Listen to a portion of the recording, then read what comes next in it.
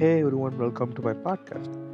Imagine you are walking in an empty road and it's about 1 o'clock and there is no one around you, and the street light turns off, and you take your mobile phone and check it, and all of a sudden your phone turns off as there is no charge.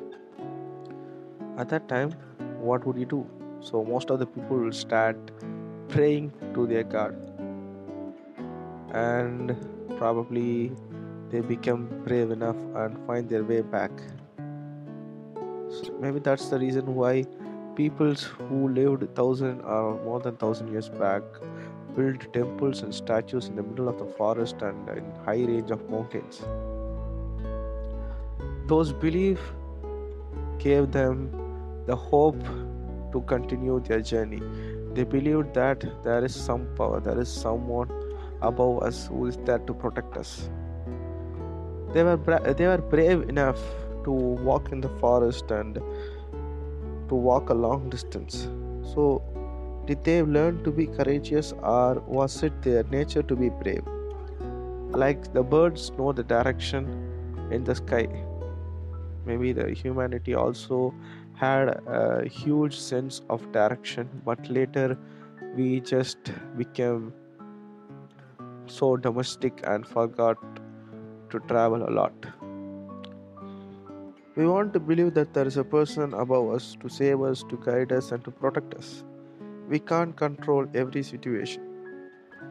So we want to pass on that responsibility to someone above us. We want a role model to follow, and we see in lot of religion God himself come to earth to be a human being. And there are a lot of humans who are considered equal to God. All of those peoples came to earth to be an example, but what we do is we build temples for them, we build churches for them, we build a holy place for them and make them a god and don't follow them. We just worship them. It doesn't matter which god or religion one follows. Everyone may have similar set of expectation from God, like I want money, I want an husband, I want a wife, I want children's, I want love in my life, I want peace, I want a solution for my problems, or I may want happiness. Not as a lot of things, but there will always be some mysterious things which we cannot solve. There are many stories about God and evil. The story of God is to make us feel safe, and the story of evil is to not to be greedy, arrogant, or selfish like the evil creatures. There are concepts of heaven and hell, afterlife, world's end, etc. All these stories are being told to young generation to guide them to the correct direction. The belief of each person differ, and even in various religions they have pointed out that everyone have the rights to follow their own belief, and one cannot influence others' religion or criticize one's religion. After cinema and politics, religion is a sector which is discussed a lot among civilians, and debate regarding religions. The debate regarding religion is older than cinema, politics, or education. Our ancestors have written a lot of books and scriptures to help us to understand about God. The belief of each person differ, and even in various religions they have pointed out that everyone have the rights to follow their own belief, and one cannot influence others' religion or criticize one's religion. After cinema and politics, religion is a sector which is discussed a lot among civilians, and debate regarding religions.